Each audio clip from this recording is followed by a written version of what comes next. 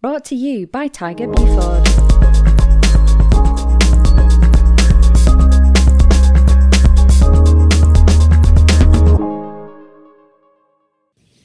Hello, orthopedic entrepreneurs. Welcome to Inside Orthopedics. My name is Tiger. I'm an orthopedic industry insider and retained recruiter for early stage orthopedic companies. Thanks for listening. This is episode number 14, titled An Inside Look at a Successful Startup, Ellipse Technologies. Here we go. So everyone in orthopedics has heard of the remarkable acquisition of Ellipse Technologies by NuVasive in 2016 for $410 million, including earnouts. But most of my orthopedic friends do not know the inside story of how Ellipse started from scratch with just a concept for a spine and orthopedic device and became an irresistible takeover target just 8 years later. This acquisition was a big one for our industry, 10 times sales, a good benchmark for all growing startups today. So people have asked me to talk about the Ellipse success. Not everything was rosy at Ellipse. It was a tough place to work, but in hindsight, we did a lot of things right. So let me give you a first-hand glimpse into the startup and the culture that created this success. In 2012, I joined the Ellipse team to lead R&D as employee number 18. In my mind, Ellipse was a startup with great potential because it ticked all of my boxes. An excellent management team, a great financing runway, game-changing products with high margins, Class 2 pathways, and a great can-do culture. Basically, it was set up for success in 2012, but there were still many challenges in front of us to execute. The next 4 years, the company executed remarkably to solve problems, move forward, create value quickly by doubling the business each year. As I look back, I can see 10 specific cultural qualities that were in Ellipse's DNA. These cultural qualities enabled Ellipse to execute and grow. So I think future startups can learn from these 10, so let me go over them one at a time. Cultural quality number 1. Don't be afraid of the pivot. Most people do not know that Ellipse success was a result of a brilliant pivot by Mike Henson, the chairman of the board. Mike Henson at MedFocus was on the board and the chairman. Don't be afraid of the pivot. Most people do not know that Ellipse success was a result of a brilliant pivot by Mike Henson. Mike Henson at MedFocus was the chairman of the board. Mike has funded over 20 med device startups and has nuanced successful exits for many. Many of Mike's startups included pivots moved somewhere in their timeline. I consider Mike the LeBron James of pivoting in medical device startups. A little background. Ellipse Technologies was founded as a spinoff from MyCardia. MyCardia was developing shape memory nitinol technology for non-invasively and minimally invasively adjusting annuloplasty rings for the heart. In 2005, the goal for Ellipse Technologies was to develop shape memory implants to allow the non-invasive adjustment of both endoscopically implanted and laparoscopically implanted devices for GERD and for gastric restriction for obesity control. From 2005 to 2007, 4 Ellipse engineers developed this technology. In 2007, Mike Henson called a timeout because he didn't like the changing bariatrics market, primarily emerging competition and a probable PMA regulatory pathway. He left behind one sole employee, Blair Walker, to research new potential clinical applications that could benefit from a non-invasive adjustment with spinning magnet technology. Blair proposed early onset scoliosis and limb lengthening. And Mike Henson reassembled the 4-person team in January 2008.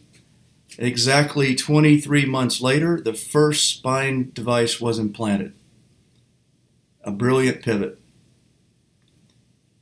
All right, number 2, cultural quality number 2. Take a moonshot. Ellipse chose a game-changing clinical problem and took a moonshot in solving it.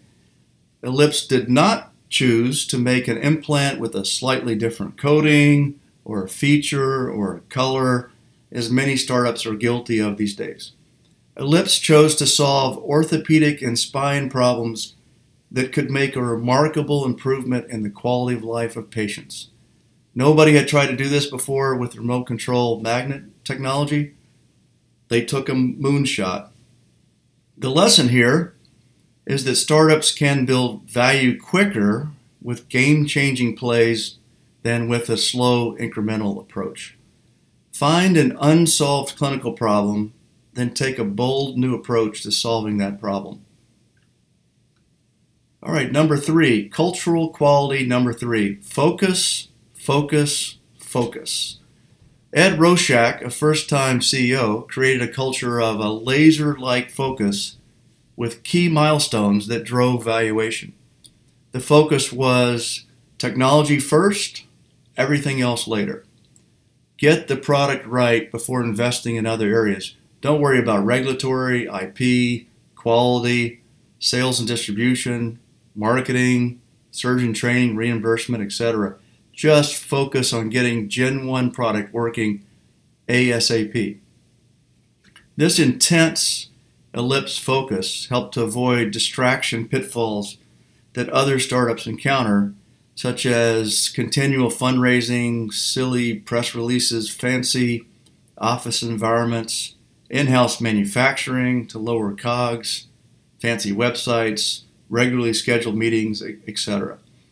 As Paul Graham from Y Combinator wisely says, though the immediate cause of death in a startup tends to be running out of money, the underlying cause is usually lack of focus.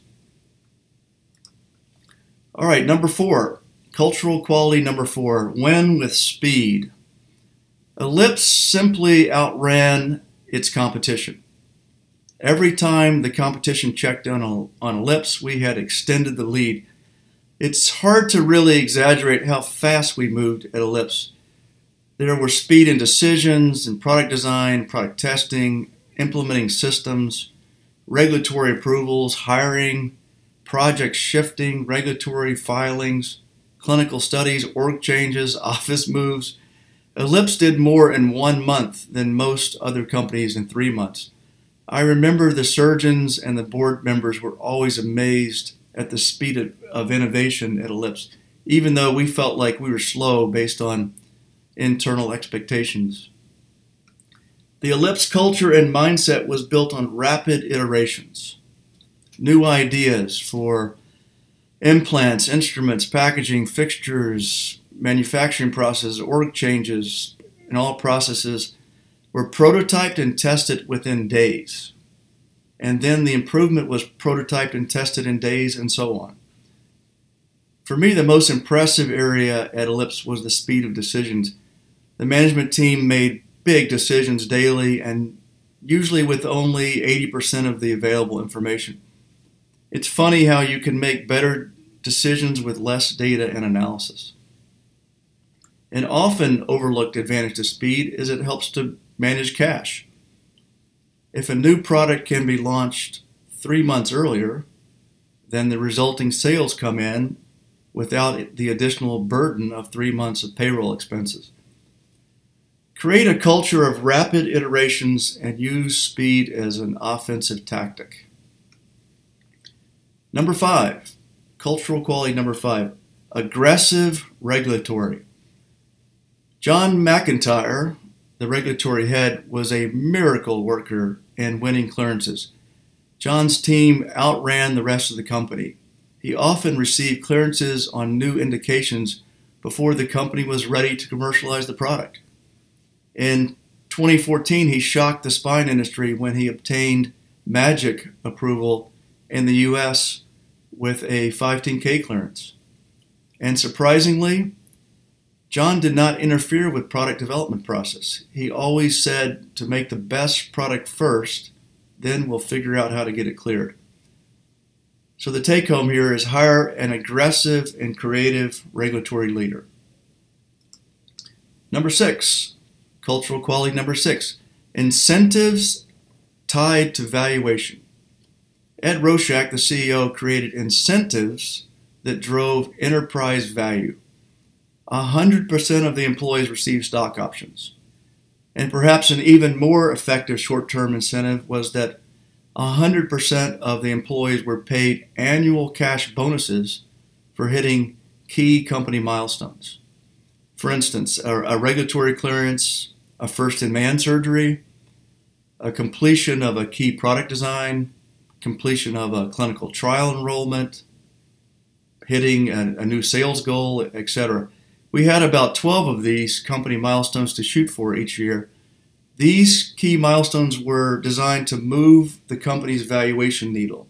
Many were stretch goals, but some were reasonable goals. But in the end, the company usually received 80 to 90% of these goals. It worked.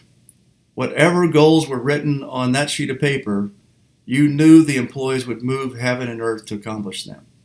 Everything else took a backseat.